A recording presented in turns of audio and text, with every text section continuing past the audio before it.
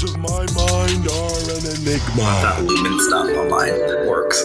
Lumen stuff. What's that? Like the face cream that reverses aging for men.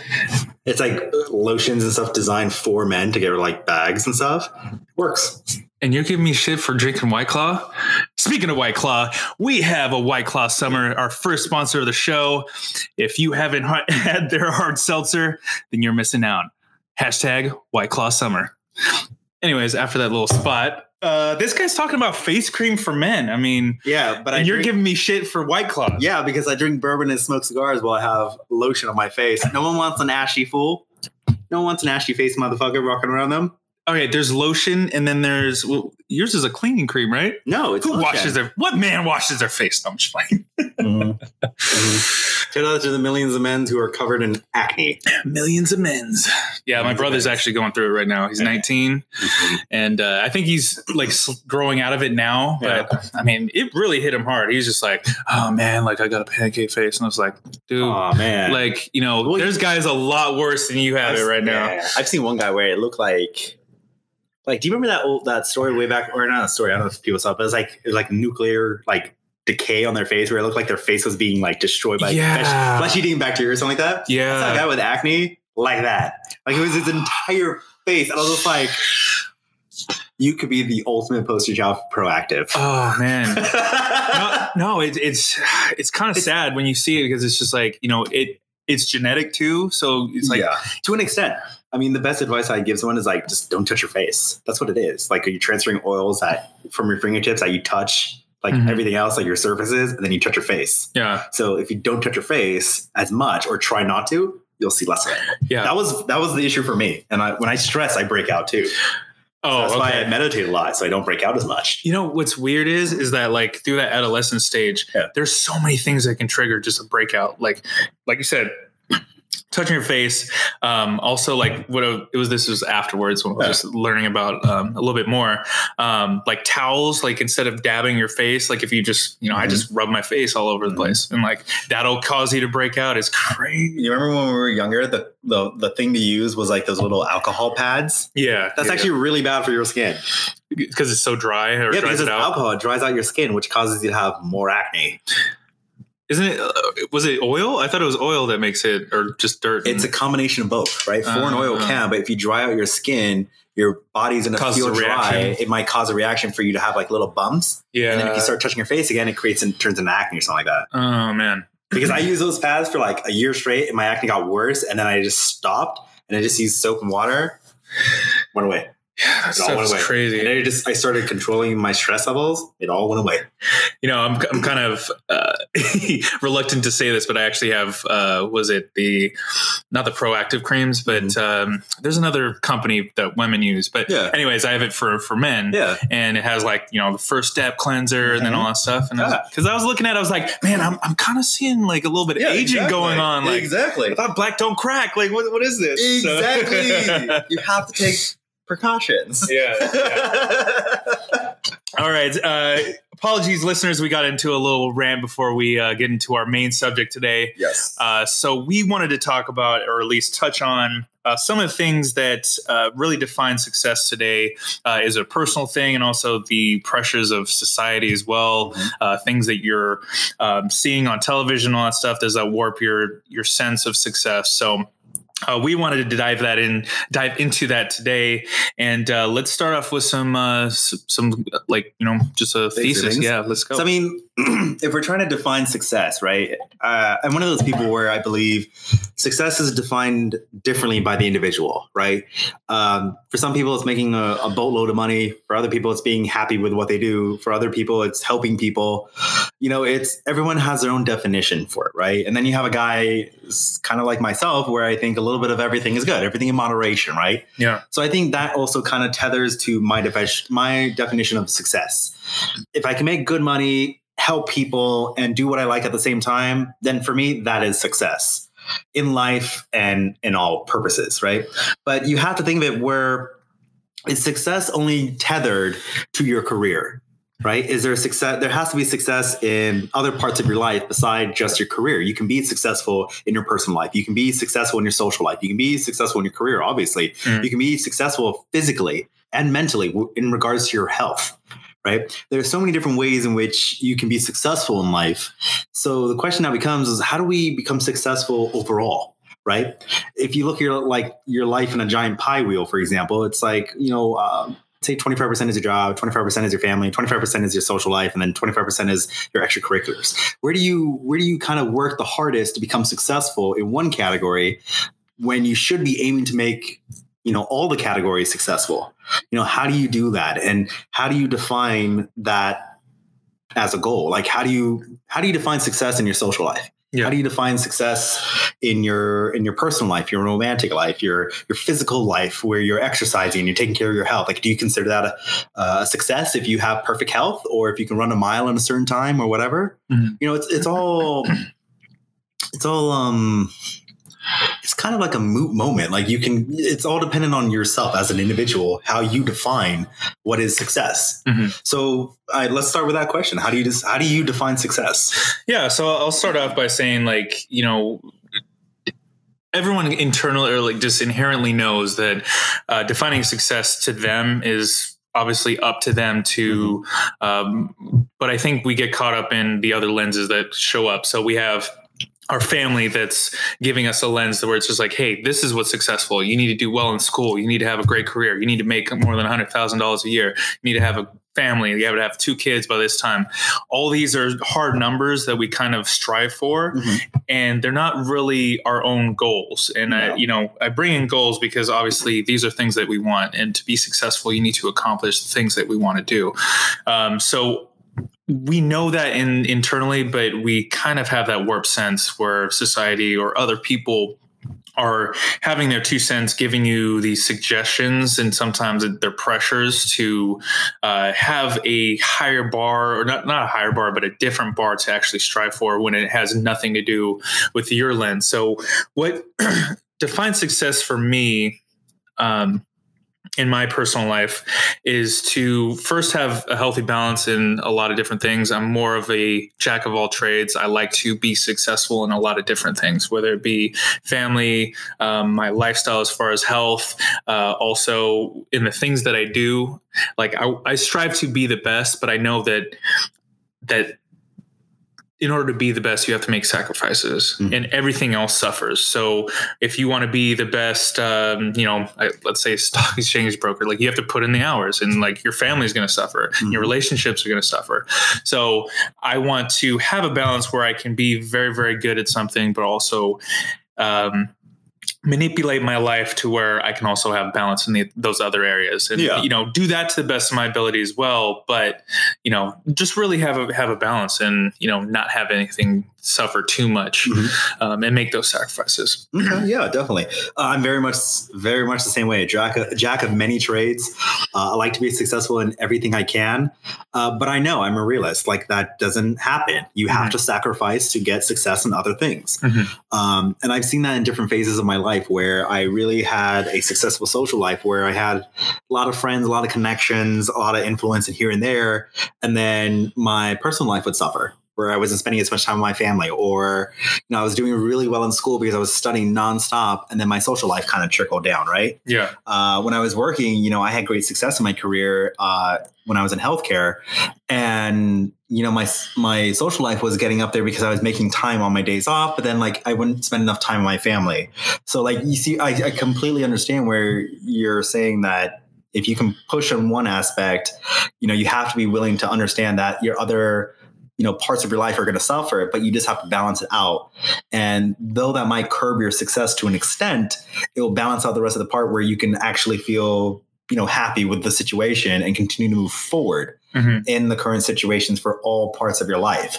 So in that regards, I'm completely there with you. It makes complete sense to me. Like you have to be willing to make the sacrifice. You can't pull on all the levers. Yeah. You have to pull on one at a time. Yeah.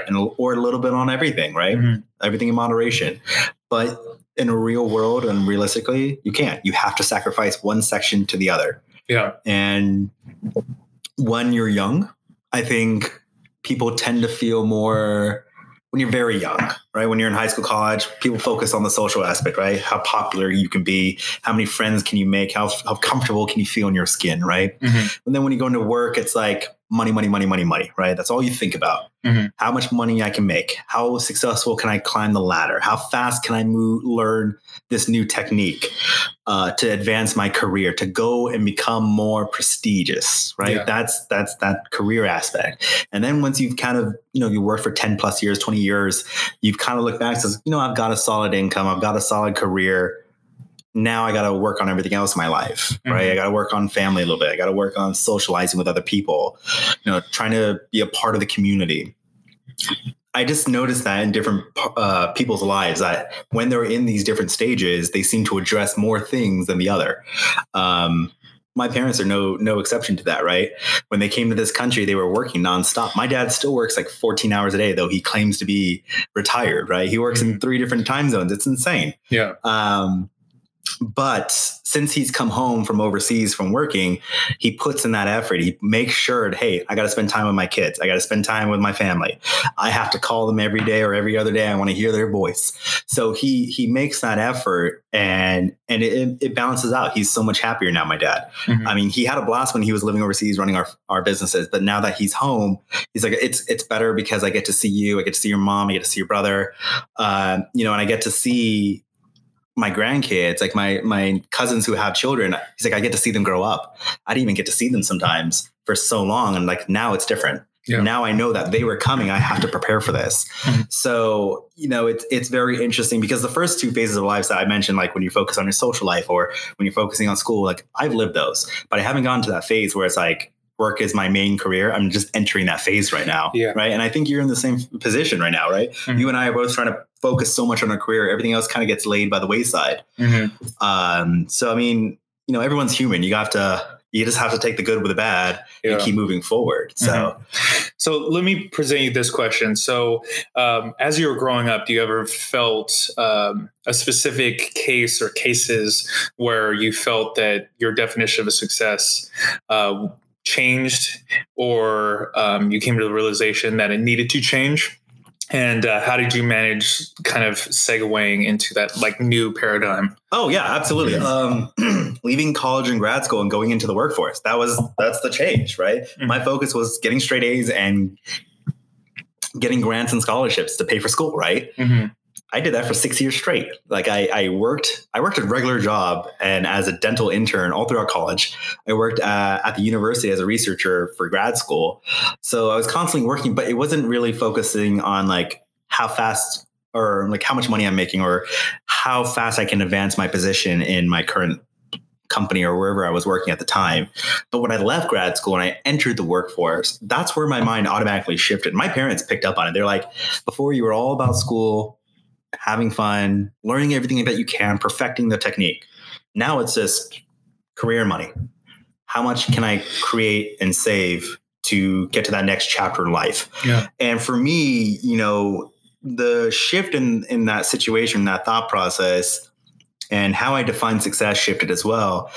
It was very simple for me because the minute I started getting bills, I was like, I need to fix this now. I need to address this. And that's what kind of shocked me out of it. Like, it's like taking a regular person, like you're like walking down the river or something like that. And then you get pushed into the ice cold water. Oh yeah. That's what that felt like. Like, ooh, okay. I appreciate this a lot more. Yeah. Like I went in the water, I was screaming my head off and I popped my head out. I'm like, I'm at the surface. Like, crap, I got to get to work now. Yeah. No, it's a sobering experience. It's a very sobering experience. It's like, okay, the party's over. Now get to work. Let's get to work. Yeah. So like, even like right now, like we're developing this new company and, everyone kind of wonders like, Yash, what do you do every day? What do you do every day? Like, how are you pushing the things along? I'm like, I'm on the phone, like maybe 6 hours a day with different vendors, different contractors, different people, calling random companies up and learning about their product. It's like, it doesn't stop. Like I grew into this mentality that my dad's always had, constantly looking for something to do or to improve on what already exists, constantly working. It's just how he is. I think he kind of drilled it into me. Yeah. And now that I'm in this part of my life, I'm the same way. Yeah. Now, going back to like how you're growing up, did you ever have, again, this epiphany where, because when I was growing up, my father, he's a workaholic. Like, I guess I shouldn't say that. He's not a workaholic. He works very, very hard, but it's not like he seeks to work all the time. He spends time with his kids and all that stuff. But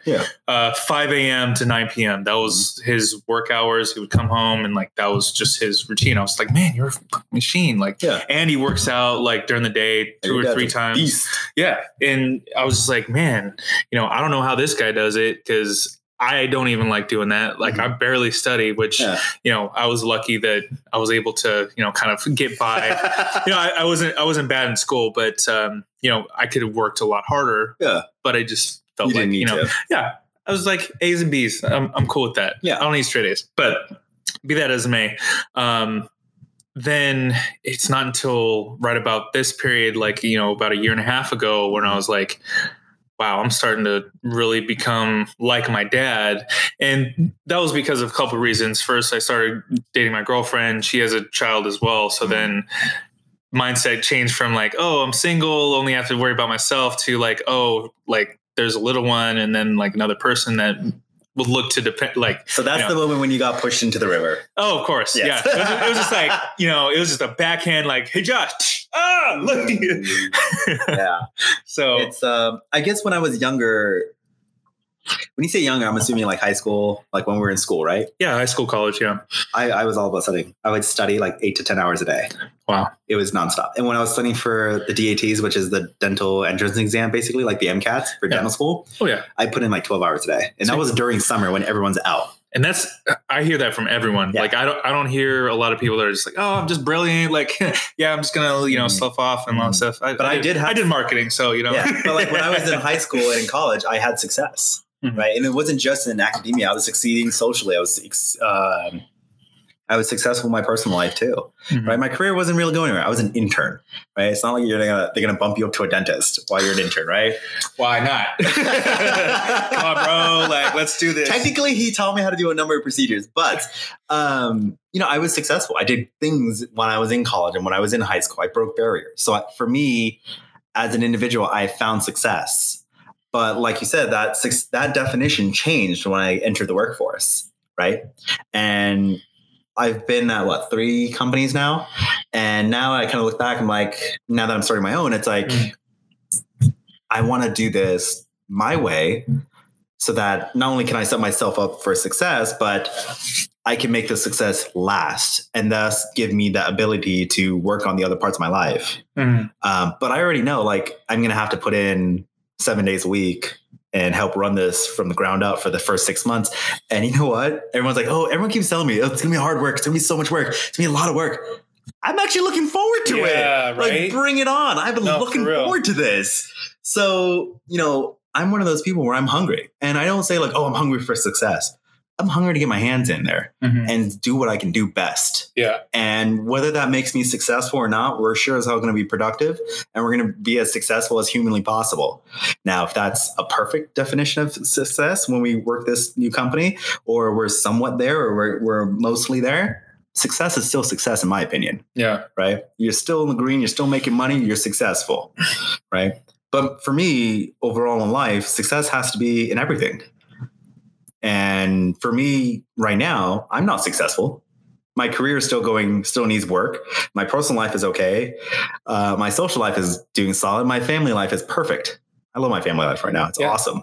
But see, like, I would say that you're very successful, like right now. Exactly. And then just your mentality as well. Like, that's really what we vibed off of, like just from our conversations. Oh, yeah. Just having that mentality where it's like, 8 to 5 working for somebody else, like, it's fine. Like, I'll learn as much as I can. But once I get to a point where I'm not learning anymore, I'm not challenged, then, maybe I should do something on my own. And then I can work 14, 16 hours a day and not even blink, because I'm just like, hey. When we were working together, that's what I felt like when I left. I was like, all right, I've learned everything I can about this. I'm just going in circles now. Yeah. So that's one of the reasons why I left as well, actually. But, going back to what you just said, you view me as a successful person, though I myself don't see myself as a successful person. Yeah. it goes back to the kind of what we were saying in the very beginning. It's based on the individual's definition. Yeah. I'm pretty sure a lot of my friends see me the same way, and I would see them the same way. But if I ask a couple of my friends, like some of the guys in my crew, they'll tell you, I'm somewhat successful because not everything's perfect. Yeah. There could be improvements there, and they, like me, believe in there's no such thing as perfection. There's always something to improve on. That's just the mentality that my friends grew up with. And that's something that I've always grown up with. So like in the back of our heads, we're always going to be sitting there thinking, I can always do better. I can always do more for someone else or help someone else more. There's always something more to do. So for them, I don't think they'll ever claim to be successful. I really think they'll never say that about themselves. And I personally, I don't think I'm successful. I think there's so much other stuff I could have done better, or so much stuff I've done in my past that I could have done better now. Yeah. And so like I said, I personally don't think I'm successful. Yeah. Eventually I'll get there, but it won't be for like another 10 years. It's like that mama mentality, right? It's just like, it's like, what is perfection? It's like, no, there's no such thing. It's like, cause there's always a level above. And it's just like, I can relate to that. Yeah. Like, but it's success isn't a destination. It's that journey. And exactly. That's where people kind of lose sight, where they see someone, they say, I want to be there. Right. But really, it's not just going there. It's also the process. It's the journey itself. And there's a lot of entrepreneurs that I like the entrepreneurial community somewhat. There's dark sides to it as well. Yes. But a lot of the people that are just positive energy, where they're just like, hey, you know what? If you want to get here, these are the type of things that you need to be thinking about every day. You need to have gratitude. You need to have persistence, all that other stuff. But also having that clarity of mind to know that the whole journey getting there is worth the effort. So, there's going to be the failures and all that stuff. That's where you get that mentality where it's like, hey, let me just readjust and keep moving forward. Like you're just going to trip up and fall, but and it's kind of a cliche, just like, oh, get back up. Like, no, that makes complete sense. Right. But it's really drilling down. Like you have to fail in order to go forward into where you have to struggle a little bit to realize where you've come from. Yeah. Right. To get to the higher place. So that's why I say, like, when I was younger, I was successful, right? Because I've lived that part of the chapter. That part of the journey's over. The next part of our chapter, and you're in the same boat as I am, is the career part, right? Where we're working the next 20 years to set up our families and etc. We can't say we're successful yet because we're still in the journey. Yeah. It's like, and we know where we want, like, it's not even where we want to be. We can see the destination, but that's not, it's like saying, like, life itself is not the end. Right? Death is not the end of life, but life itself is the journey. Yeah. Right? It's the same concept. And that's pretty much what you have to look forward after, that's point. Like, it's like, okay, death is somewhere beyond there, but you're not looking forward to it. Exactly. It's more of the journey that you're savoring before you have that. And that is exactly why. That's one of the reasons why I don't say I'm successful. How do I know? In 10, 20 years, when I have this business up and running and every other company I want to build, how will I know if it's successful or not? I don't. So right now I say I'm not successful. Yeah. Because I haven't really done anything with it. In 10, 20 years, let's have the conversation again. Yeah. So I think also you want to frame it, at least in my opinion, you really want to frame things into those short-term goals where I actually have a journal where I write in every day, plan out my different days and all that stuff. You heard it first. Josh Jacobs has a journal. / diary. Hey, it's manly as hell. It's called the Self Journal. It's manly as his seltzer water. You can look it up on my website. You'll love it. Anyways, sorry, I'm just trolling. My bad. Fucking ass.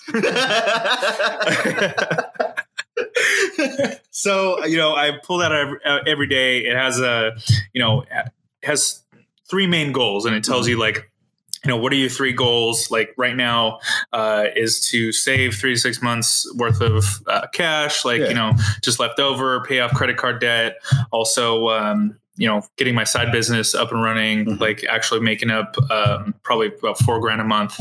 And then, it breaks that down into 3 different steps, but also 3 different accomplishments, like mini goals in between that. So it really gives you that roadmap where like, all right, these are the things that I need to do to get to where I'm going.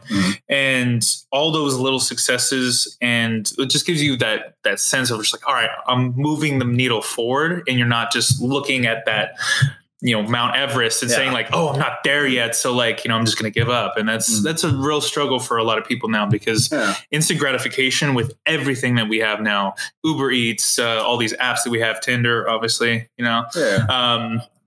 like everything is just right there in front of you, except for, those life goals. Yeah. So that really helps out. I think just framing that. I actually read something similar to that in a book that was written about motivation and entrepreneurship and how to develop your career and go down life this way. It's very similar to what you said. You want to create miniature goals, every monthly or whatever that you can acquire over time, right? But then when you were saying that high up point where you want to call yourself successful, they said that was a mirage. And I didn't understand the analogy correctly at first. I had to reread it a few times just to make sure I got it right. So they're basically saying, like, when you have these little goals in front of you, right, those are the ones you can knock out. Right? And the ultimate goal that's way up there is the mirage. You can see it, right? But how do you know it's going to look exactly like it? That's the illusion, right? Mm-hmm. Because when you get there, what if it's not like that? What if it's different? What if it's better? Yeah. Right? So that's why they say it's a mirage. It's the image that you put in your head. And it's tricking you because your decisions and your goals that you acquire and you reach now may ultimately lead you to a different path that might change that ultimate goal. Yeah. So it was very interesting to see that conception because it's like when you work through your life and you go through life itself and you meet these challenges or these situations where you're making decisions that can alter your path or change you down one or lead you down one path versus another. They were saying that, when you do that with your career, or when you're doing that with like miniature goals and stuff like that, it's important. Mm. However, don't focus on the end goal, like you were saying, right? Don't really look up there. Mm. That's the mirage. That's the illusion because you don't know what it's going to really look like. Mm-hmm. Not everyone's going to be a billionaire with boats, planes, and jets coming out of their asses. No, most of the people live a simple, happy life, but they have everything they need. Those are the people who say, hey, I saw the mirage. I got to the end of my life and it wasn't like that. But you know what? I had a hell of a journey getting here and I wouldn't trade it for the world. Mm-hmm. And I know so many people now that are like that. And they're in their retirement age, right? A little bit older. These guys who fought in wars in like Korea and Vietnam and stuff like that. And guys who worked for my dad. And I was just like, would you, when you were younger, what did you imagine life to be like? And a lot of them would say like, oh, I always pictured myself being in this giant house, a wife, kids, picket fence, couple cars, completely different situation now. However, they all say I would never change a thing I did in my life because I had a great life. Yeah. I was like, well, what'd you guys do? And they were like, well, a couple of these guys fought like World War II, Vietnam, and et cetera, like all different areas. I know a guy who fought in Desert Storm. He's like, I'm a detective now, but I would never change what I did in Desert Storm because I did what I needed to do for my country. And that gave me great happiness and great joy. Yeah. So I was like, okay, I understand that. And he has a good life. He doesn't regret anything. So, I mean, maybe we should define success when you get to that point in life as a life without regrets. That's a big thing. Yeah. Right. Getting old. That's one of my biggest fears. First, getting old, but also getting old and having regrets. Exactly. Not doing the things that I was too cowardly to actually take a chance on. And it's kind of strange because as you get older, like all that stuff goes by the wayside. Like I even feel right now, there's a lot of things that I wouldn't do when I was 19. I was just too afraid to do them. I was like, no, like I can't go up to my boss and like ask for a raise. Like I thought that was just like, no, like, oh hell no, just like never do that. Like stuff like just, I mean, that's not like a anecdotal example, but those type of things where they won't kill you. It's like, oh, I can't make that video because, I'm afraid of what people are going to say. It's like, fuck of what other people say. Exactly. Just freaking do it. And then, that's why we're sitting here right now. Exactly. You know how many people told me, oh, don't do a podcast. That's going to put you out there. What if you say something that's incorrect? What if someone turns around and does something to you? I'm like, hey, that's life. And that's always, I've been a high filter person, like all my life. I've been like high filter, and I've always wanted to be out there, but it's like, how can I do that when I'm, I was the complete opposite. I was outspoken. If I had an issue with it, I'd just fucking tell you. No, it's great though. Right. I always tell because look, it's I'm liberating. Blunt. Like I used to tell people like I'm blunt because it keeps me honest. That way, I'll never fucking lie to you, but I'm going to be mean. I'm going to be blunt. And that's how I'm being honest. Real recognize real, right? Exactly. Exactly. I had a professor who called me out one time in office hours because I called out a student who kept asking the same question over and over. And you could tell he was getting pissed off, right? Yeah. So I was like, dude, either write down the question or get the answer from one of us. And like everyone just kind of looked at me and there was like 20 people in the room and they just kind of looked at me like, he's got a fucking point. Like, stop asking the same shitty question over and over. Like, I don't need to know the definition of mitosis over and over. It's in a book. You can Google that. Yeah. And I was just like, we have other questions that are a little not little, are super hard for our final. Like, I need to focus on that. Don't waste my time with that. Because he only allowed like 12 questions for the entire hour. Wow. So you had to work with everyone that was there to figure out the questions. And this one person kept asking the same question over and over. So I was like, after the third attempt, bro, it's like, dude, you're wasting our attempts. Hey, bro. No, I just told him, like, shut up. And then I think someone else called him out too. And it was just like, damn, everyone's going in on it. Yeah, because his final was like, it's make or break for like 80% of the students because everyone bombed the midterm. So it's like, you have to do well in the final. Sounds like college. It was straight up college. I was just not having it from this kid. So, hey, listeners, so you may have already heard about the self-journal, actually the best self-journal that I've mentioned here on the podcast, but I wanted to introduce you the link to actually see for yourself how this is actually beneficial to your life. Now, I use it daily for my daily planner, also with my goals. Every 3 months, I put 3 goals that I'm really striving for and dedicated to for that time period. So if you want to take a look a little bit closer, you can go to bestself.co, or you can use my special link at bit.ly/JCJBEST. Again, that is bit.ly, bit.ly/JCJBEST. I'll see you over there, and let's get cracking on our goals. I think it's important to have that mentality when you're older, where you're not kind of running into that resistance or that barrier saying, hey, maybe I should second guess this, or no, you shouldn't live like that. You should, if you have an idea, you should run with it. That's my mentality. I believe in that. And you're absolutely right. When you were saying that earlier, like when you were 19, you didn't want to do a certain type of video, or, you didn't want to do a certain type of design or something. Now it's like, well, why not? Right? That's the mentality you should have had back then. Yeah. Right. Because when you're young, you can get away with all this stuff, first of all. But when you're a little bit older, you have the experience and the knowledge to not only know that, hey, there's no harm in asking or no harm in doing this. So why not take the risk? Right. But it will be better than, if you did it back when you were 19, because you have the knowledge and experience to make it look better, to make it more efficient, or make it proper the way you want it to. So it's not as embarrassing. You won't be thinking, oh, maybe I shouldn't do that. No, because you have a better product. Yeah. Especially if I started 10 years ago, you just have that much more experience. Exactly. Yeah, like that's where you really come in with all the other pressures. People that you don't even like care about, but you care about their opinions for some odd reason. Exactly. And when I hear just other people, they're talking about just like, all that stuff. Like I've never been inside my head about what other people thought as far as sports go. Like I was always just like, I leave it on the court. If they don't like it, it's all about, did we get the result? If we didn't, come back next time. Yeah, work a little bit harder and get it next time. But not applying that to other areas of my life, which was just like, that's real stupid. Like it is. Yeah, it's frustrating and captivating at the same time, I think.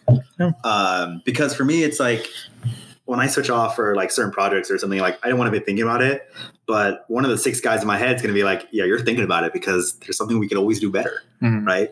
So for me, I think that's almost a gift and a curse, because I'm never going to stop thinking about it, but it's not going to be my main thought process.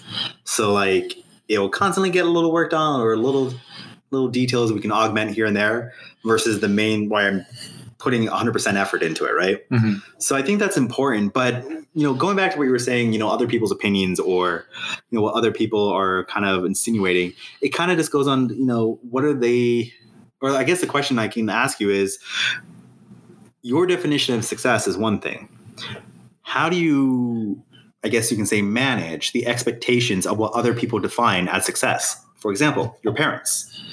Your definition of success obviously differs from theirs. Yeah. So how do you manage their expectations of what success means or it is, so that you can continue with your life and achieving your definition of success? Yeah. And I think that's something that's very hard to manage, because so one entrepreneur that I follow, he's just like, he framed it this way. He's like, why don't you just have that 4 or 5 years, 4, 5, 10 years of just awkwardness where your family looks down on you for what you do. But then you have the rest of their life to see like, wow, you really made it to what you actually wanted to do, and you made it work. Like that relationship is so much stronger because they feel like the assholes. They're just like, wow, I thought you were going to fail the whole time. Like, you weren't serious. You're just dicking around. But like, look what you did for yourself. Or would you rather have this resentment for the rest of your life because your parents told you, no, you can't do that. You need to be a doctor, even though you want to be an artist, or, vice versa. So those type of things, when I heard that, I was like, wow, like that's really how to frame it in a way. Were your parents like that with you? No. So mine were. Really? Yeah. Oh, hell yeah. I was a dentist before I went to public health. Well, see, like when you dental, sorry. So you never frame your family in that way, like at all, which is great because you have a great relationship with your family. Even today, even though you want to do your own thing with a gym, that may not be like, hey, you doctor yet? Like, that type of thing. Well, see, with my family, it's different because I'm the youngest. Out of 8 grandkids, I'm the youngest, right? So for me, it was like they always, I don't want to say this because it's kind of mean to them, and if they're listening, I'm sorry, but I've always felt like they've looked down on me because, oh, you're the youngest, your older brother does it for you. I'm like, no, that's not true. He wasn't the one that got me into college. He wasn't the one that got me straight A's in high school. He wasn't the one that got me into grad school because he didn't get into one and I did, right? But then like launching this business, right? I know in the back of my head, my siblings or my first cousins will turn around like, oh yeah, Yash has success or is safe. The gym takes off. It really takes off. They'll give the credit to my brother, not to me. Even though it's me running it, me designing, me operating. Putting all the front labor. All the hours. Yeah. It's me. Yeah, I know. Because he's got other shit going on. And I don't blame him for that. He's doing everything he can to help me. And I'm grateful. Yeah. But it's the others who kind of look in and say, oh, because they don't know the whole story. Oh, I'm going to just set this up for Yash and Yash is just running the show. Yeah. No, that's not true. And for that, yeah, it hurts. Of course. Because like for certain event, like even for his wedding, right? I put together a couple of events and I did one event perfectly, right? And it was the event that I did basically everything. No one ever thought Yash did this. And they were like, oh, someone else did this. It wasn't him. And I'm like standing there. It's like, are you serious? They actually verbally said that. Yeah. Oh, man. His 30th. His that 30th. Hurts. Right? Remember I told you about his 30th, the Beer Olympics. Did this whole charade. All these kind of games. I invented Life Kart Mario Kart. Like life-size Mario Kart while you're drunk. That is not easy to create, zoned, and get all of your neighbors in like a mile radius to be cool with. And safe. And yet, not one of my family friends who attended, who's known me since I was 2, said thank you. They drank my booze, ate the food, and left. I was like, wow. Did they know that you put it on? They should have. Because it was me sending them events, me sending them evites, me calling them up. Hey, can you come out? Hey, what do you like to eat? Because I had food made in for everyone. Okay. And this was Floyd Mayweather versus McGregor fight night. So I ordered the fight too. Wow. But my brother's college friends knew I put this together. His work buddies all thanked me. Even my brother's like giving a shout out to me. But yeah, they didn't say anything. That pisses me off. Yeah. Right? So when I know I open this business, I might get a level, oh yeah, that's really Ahmed doing this. No, it's me. Yeah. You just don't give me the credit because you've heard it from someone else. And so I think, and this is not an attack against them. It's just the circumstance, right? They don't understand. They don't see the whole picture. That's okay. I get that. I'm not angry at them, but I know what's coming. So it's like, all right, fine. I'll shrug it off. But in the back of my head, even since I was a little kid, I've always been looked down upon. So I've always thought, I'm going to beat them at their own game. I'm going to do exactly what they did. I got into the same schools they did. I got into the same grad programs and grad schools they did. Our success levels are different right now. But if they change, I get to look back and at least I'll say this to myself and no one else. I did everything they did and I did it better. And that's what drives me. Because I'm tired of people looking down on me. I can do better. I'm not going to be sheltered or handcuffed by someone else. And their expectations. Exactly. And if that leads me to success, then I'm going to be hungrier than ever to go and achieve it. Yeah. Right. And I think that's a different dichotomy because other people in their situations, I guess, for me being the oldest in my family. So it's a little bit different where I'm always the one that's reliable. You're setting the pace. Exactly. You're leading by example. Correct. So then there's the pressure of just like, hey, that's don't fuck this up, like, type of deal. So, I think it's a different challenge, but also the same type of mentality that you have to really have to drive you, because it's like, hey, I'm setting the pace, like, don't slough off, like, our little brother is going to come, pass you by, like, got a whole 10 years ahead of him. But see, that's the thing. I don't think that's an issue in my family. Like, oh, little brother's going to pass you up.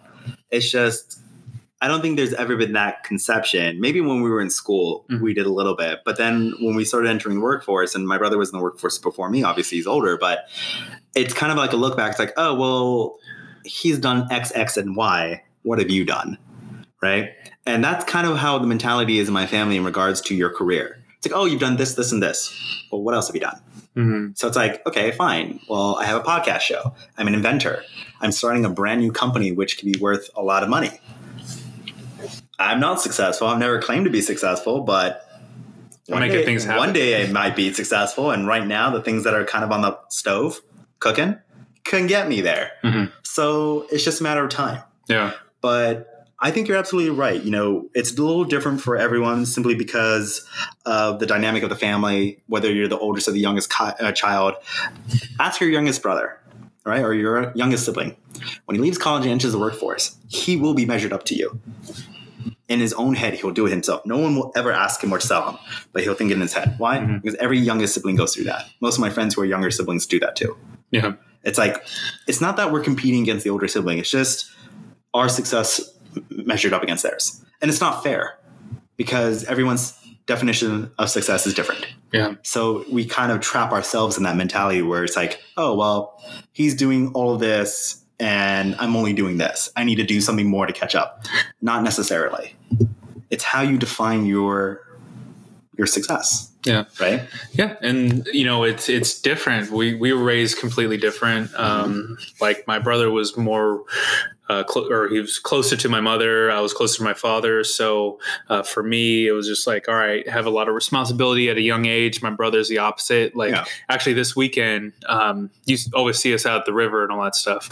My brother's never gone out there by himself with friends. Actually, I think maybe the first time was, I think last month, and he brought a couple friends over, but I was doing that like high school.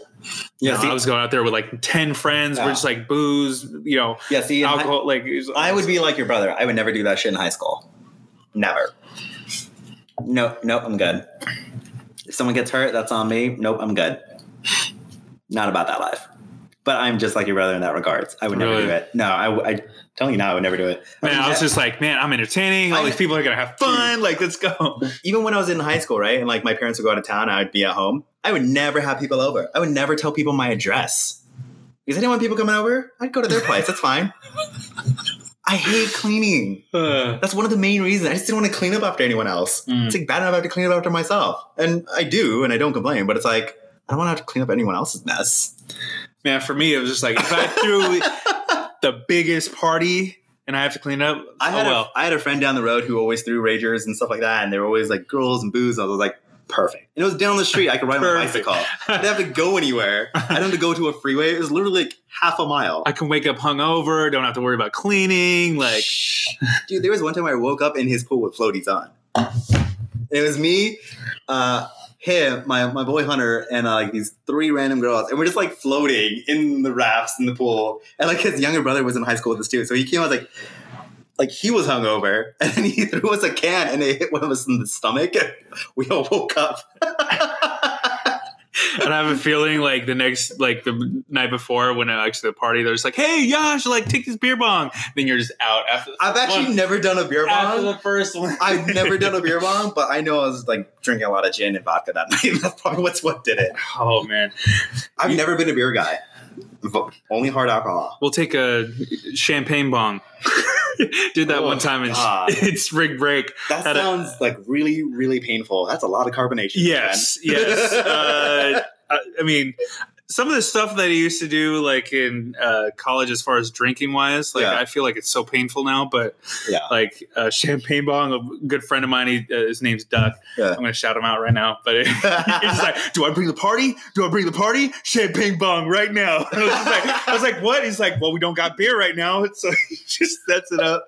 It's just like it's crack of dawn. Okay, right? so let me ask something. When you were in college, right, and you went to like house parties and stuff, what kind of alcohol would you bring? Were you the guest that would bring alcohol? Or you just show up? I would just show up, baby. Oh, man. You're one of those guys. I freaking hated those guys. Hey, come on. Like, I went to a private school, so it's just like, hey, booze is going to be on deck. Like, oh, my God. Okay, so for those who went to public school, I would bring booze, right? I'd always bring Absolute vodka. I was really into it in college. But I had this weird, like, little disco case that came with one of the bottles I bought one time. Uh-huh. So I'd always bring that because I knew, like, if someone saw, I was like, oh, Yash is in the house. He's brought Absolute vodka. Absolute vodka, I never touch it now, but yeah, that was my thing. I was known as the Absolute guy. Absolute. Like, every time I go to a house party, every weekend, I would bring a bottle of Absolute, whether it was like flavored or unflavored, and I would always bring it in that case. Okay. Yeah. All right. It was like a thing. Like, it was so weird. Like, all my friends just knew, like, they would just text me, we want pear instead of, like, tangerine. I'm like, pear, what the fuck? I'm not bringing fruit, guys. And they're like, don't, dude, Absolute pear. I'm like, oh, okay. You already know. All right, so you're talking about college, though, like not high school. All right, so high school, it was just... So when I could buy alcohol, I would Well, I couldn't buy alcohol until I was a senior, but I would do that every year. Yeah, I never had a fake ID. Yeah, I never had a fake ID. But like high school, I was just like, all right, I'm going to show up. But dude, like, in high school, I was a nerd. I told you about this. I was a nerdy Indian kid who like hung out with everyone but didn't drink. I mean, that's fine. Yeah. Yeah. Like, I didn't drink a lot in high school. Like, I mean, I never really did, but I still brought the party. Actually, I'll take the bag. If I drank in high school, it'd usually be at one of my friends' places where I'm crashing. Like, I knew I wouldn't drive. Yeah. I'm one of those people, if I touch alcohol, someone's got my keys.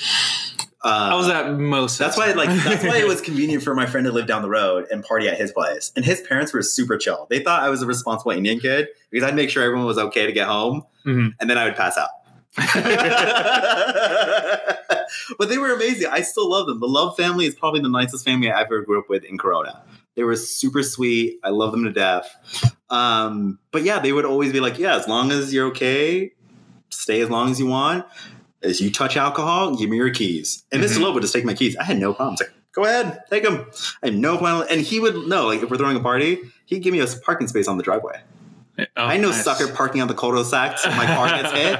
Fuck that shit. He's like, no, put your car in the drive next to mine. I'm like, yes. And then he would go into his office and he'd work and we'd party. Yeah. And that was a weekend in high school. It was awesome. Yeah. I mean, that's the shit right there. It was the good life, man. That is the definition of success. Oh, man. Yeah, those are good times, though. It's a good combo. Yeah. I'm digging it. Yeah. Okay. I this is way off topic, viewers, and I'm very sorry. What was your senior prank for high school? Oh, shit. Man, we didn't even... I don't even think we did one. Like, oh, my gosh. Like, it must have been so lame that we didn't do it. But, like, I mean, we're in a private school, so, like, stuff... Like, everyone knows each other. Like, all the teachers know all the kids and all that stuff. But, yeah, I think it was just, like, they put out a notice. They're just like, hey, if you guys are doing a prank, like, don't do it. Or, like, you guys won't have a grad night or something. Series of things. They knew this was happening. Like, they sent out emails and, like, flyers to all the parents, all that shit. And then they were like, they were too stupid. They did it a month in advance, but they didn't know which week we were doing it. They just said the whole month. And I'm just like, okay, cool. And I was one of those kids, like, I kind of knew a little bit of everyone. So we all kind of gathered in, like, through threads of text messages and, like, chat rooms, right? And we, like, coordinated all of our shit. So, like, we had, like, little, like, what's called catapults in the houses, like, where our friends lived, right next to campus. And because we couldn't get on campus to, like, throw paint or whatever, we would launch water balloons of paint over the street and hit the school with the catapults. Oh, wow. Like, over the street and the fences. The fences were, like, 6 feet. They weren't that high. I could clearly jump over. Oh, have you seen them now? I feel like they're like a little bit higher now. Yeah, okay. But like if you're kind of right, you're using like a medieval catapult.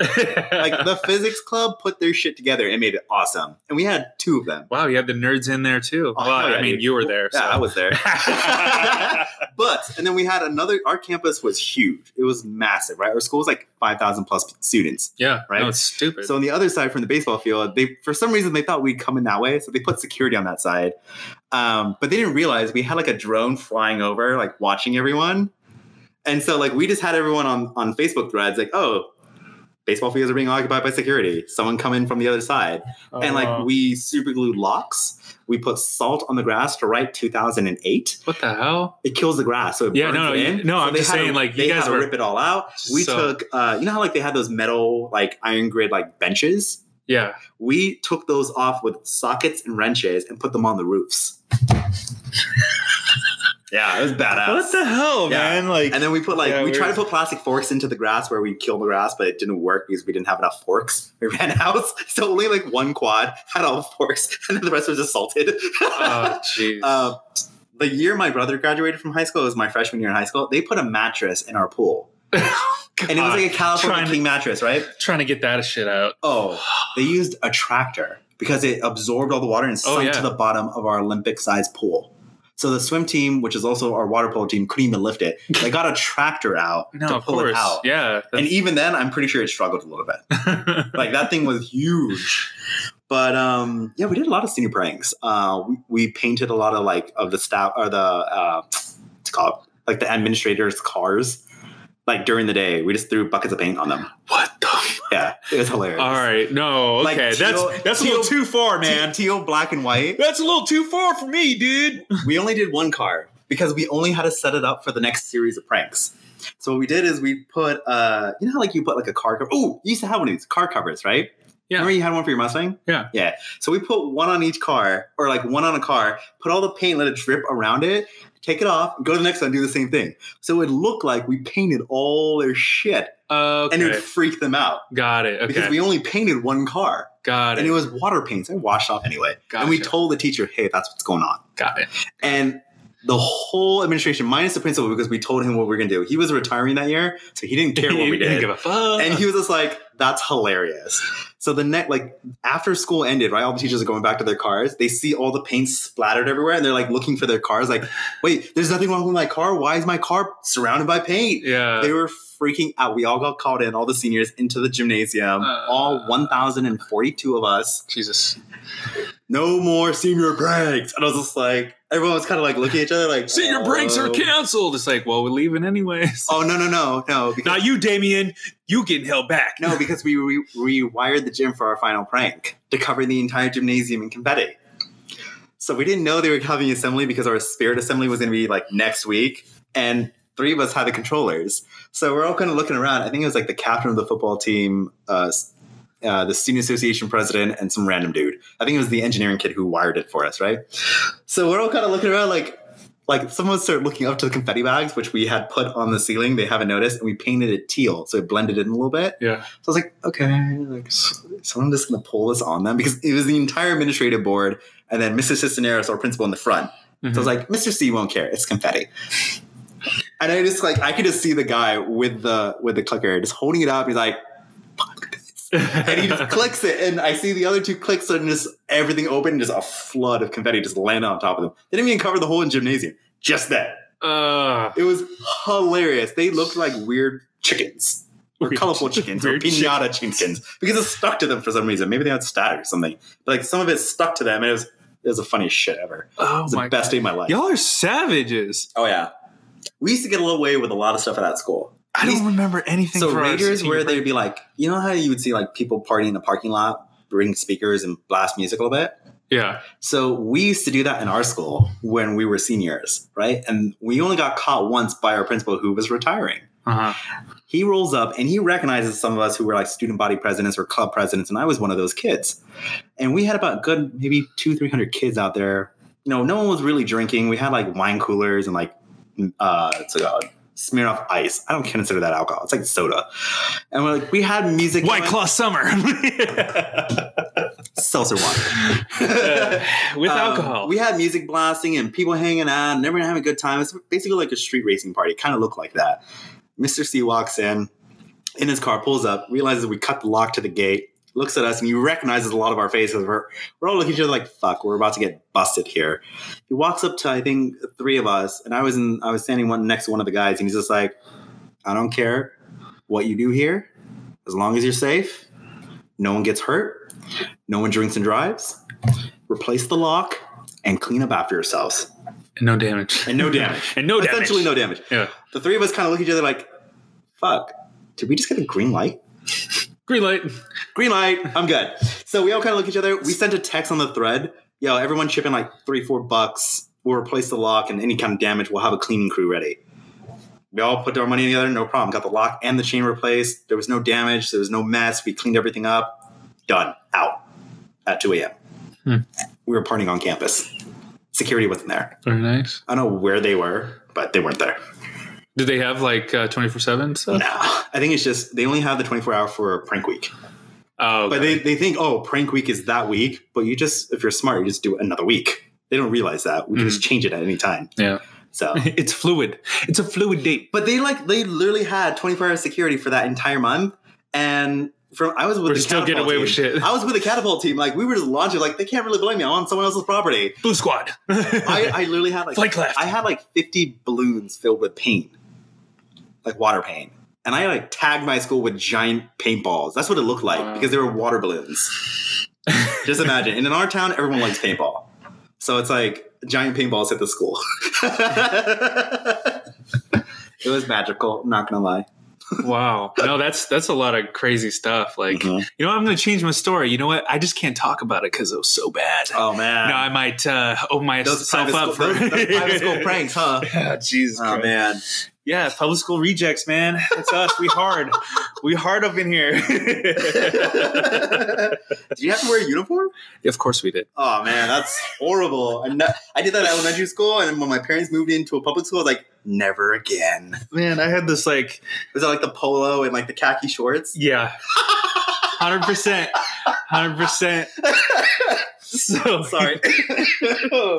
So we there's like time in my junior year where I was just like, you know what, I'm gonna have my little rebellious stage, right? So instead of the polo, I'd wear just like a green like basketball shirt and all that stuff. So I'd go to all my classes, and you know, it wasn't until maybe like week 3 when like somebody's just like, Josh, are you supposed to wear that shirt right now? It's like, no, go see the dean right now. So I was just like, no, I'm not gonna go see the dean, you know, like, so I was just like chilling with everybody at free period, you know, and then I think it was the next, so we had mass, like I think it was once a month. Okay. So like you have to wear a button-up shirt, white button-up shirt, I believe it was a tie, and then like the khakis, right?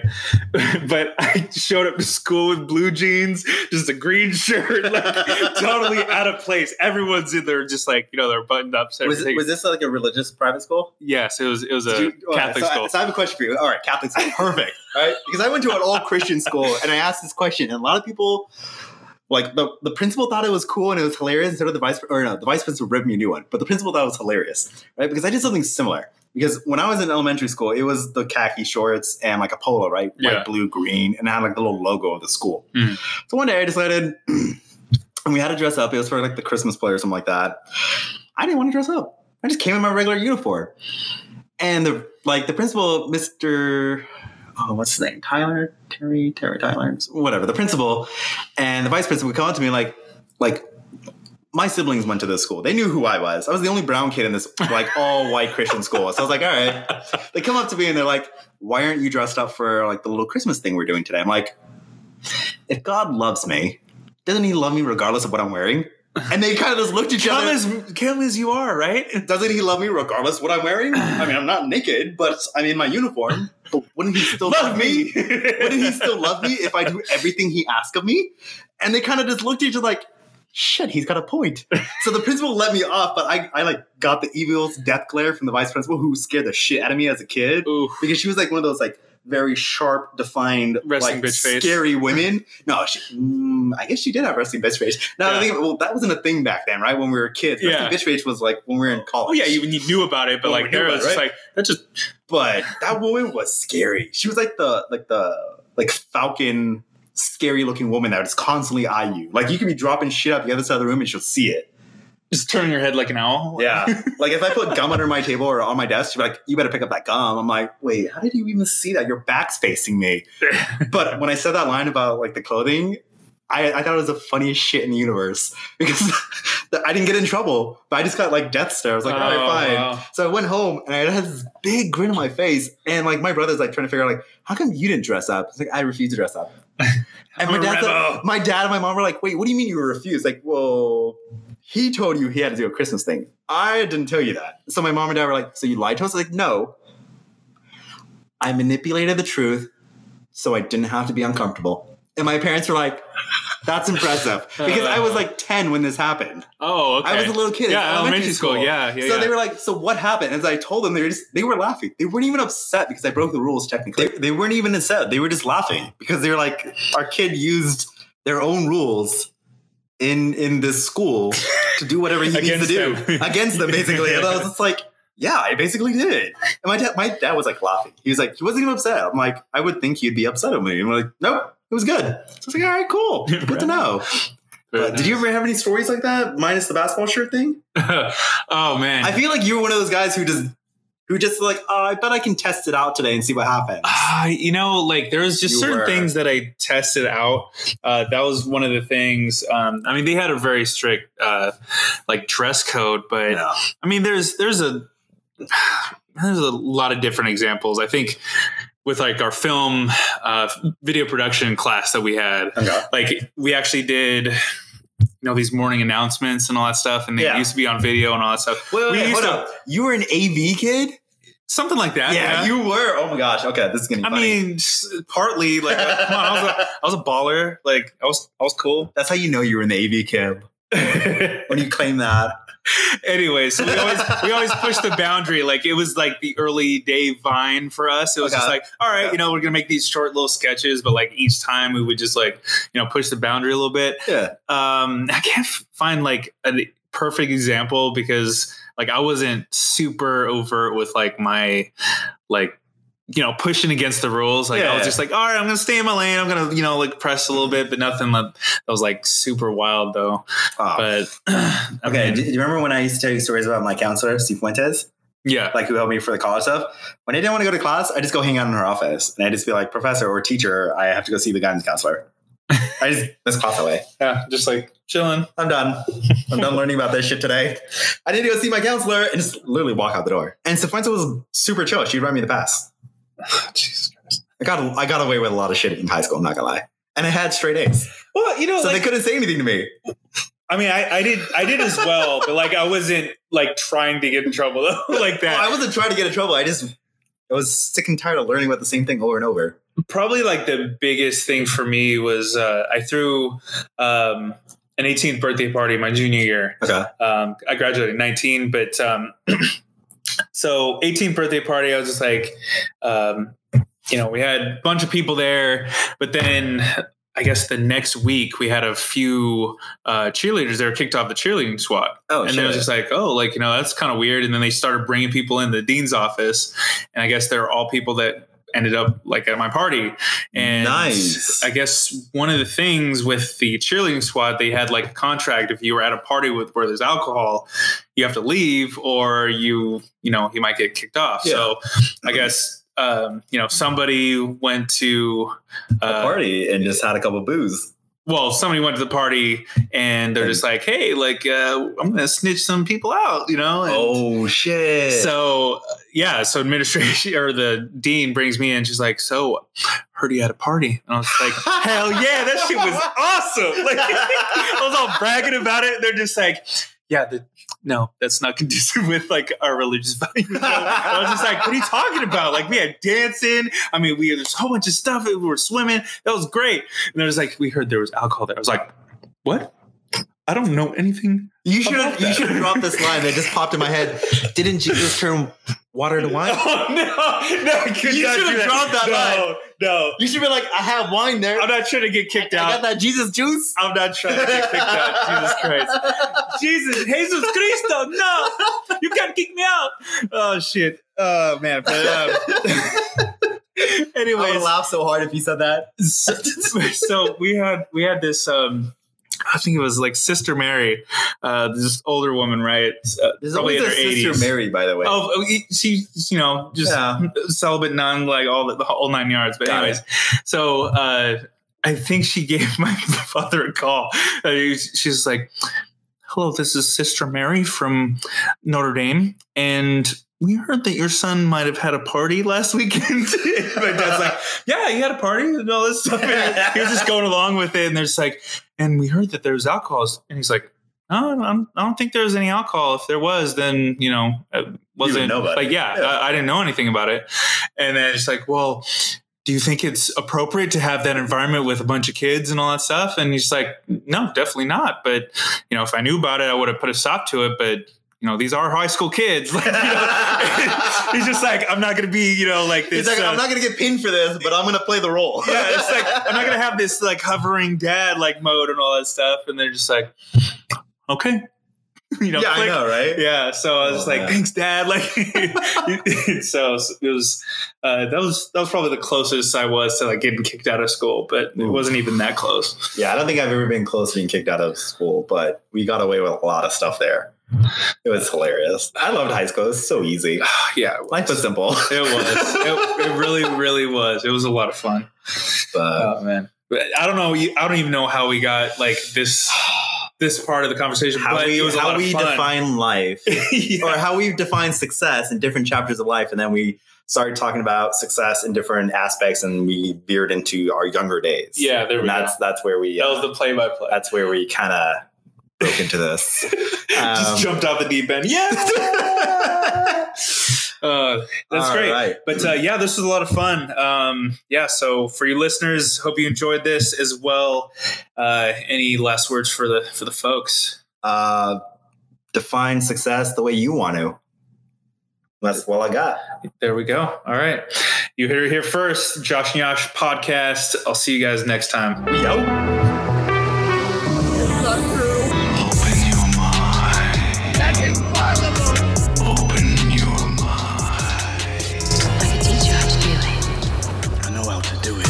Inner machinations of my mind are an enigma.